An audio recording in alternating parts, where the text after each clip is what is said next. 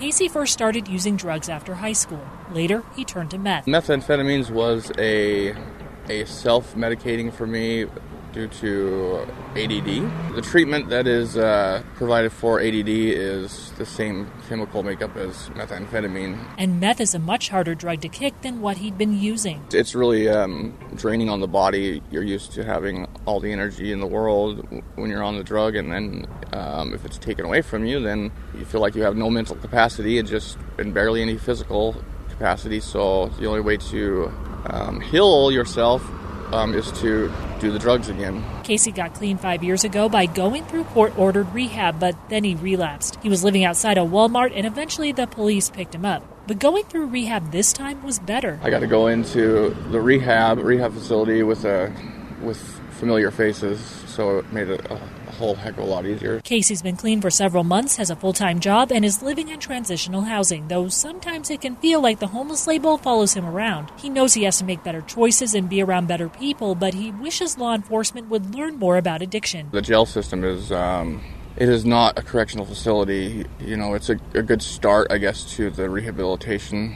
process. Kelly Pierce, KSL News Radio. A gun in the face. Then all of a sudden they all kind of lined up.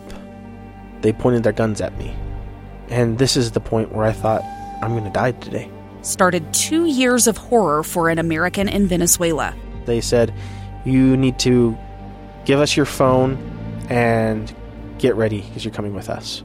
I'm Becky Bruce, and I spent a year researching and piecing together Josh and Tammy Holt's story about their ordeal in a notorious prison. That's when everything started to turn bad. We had another pound on the door. Boom, boom, boom. And there was the police once again. You can binge all of the episodes of Hope and Darkness on KSLPodcasts.com or wherever you get your podcasts.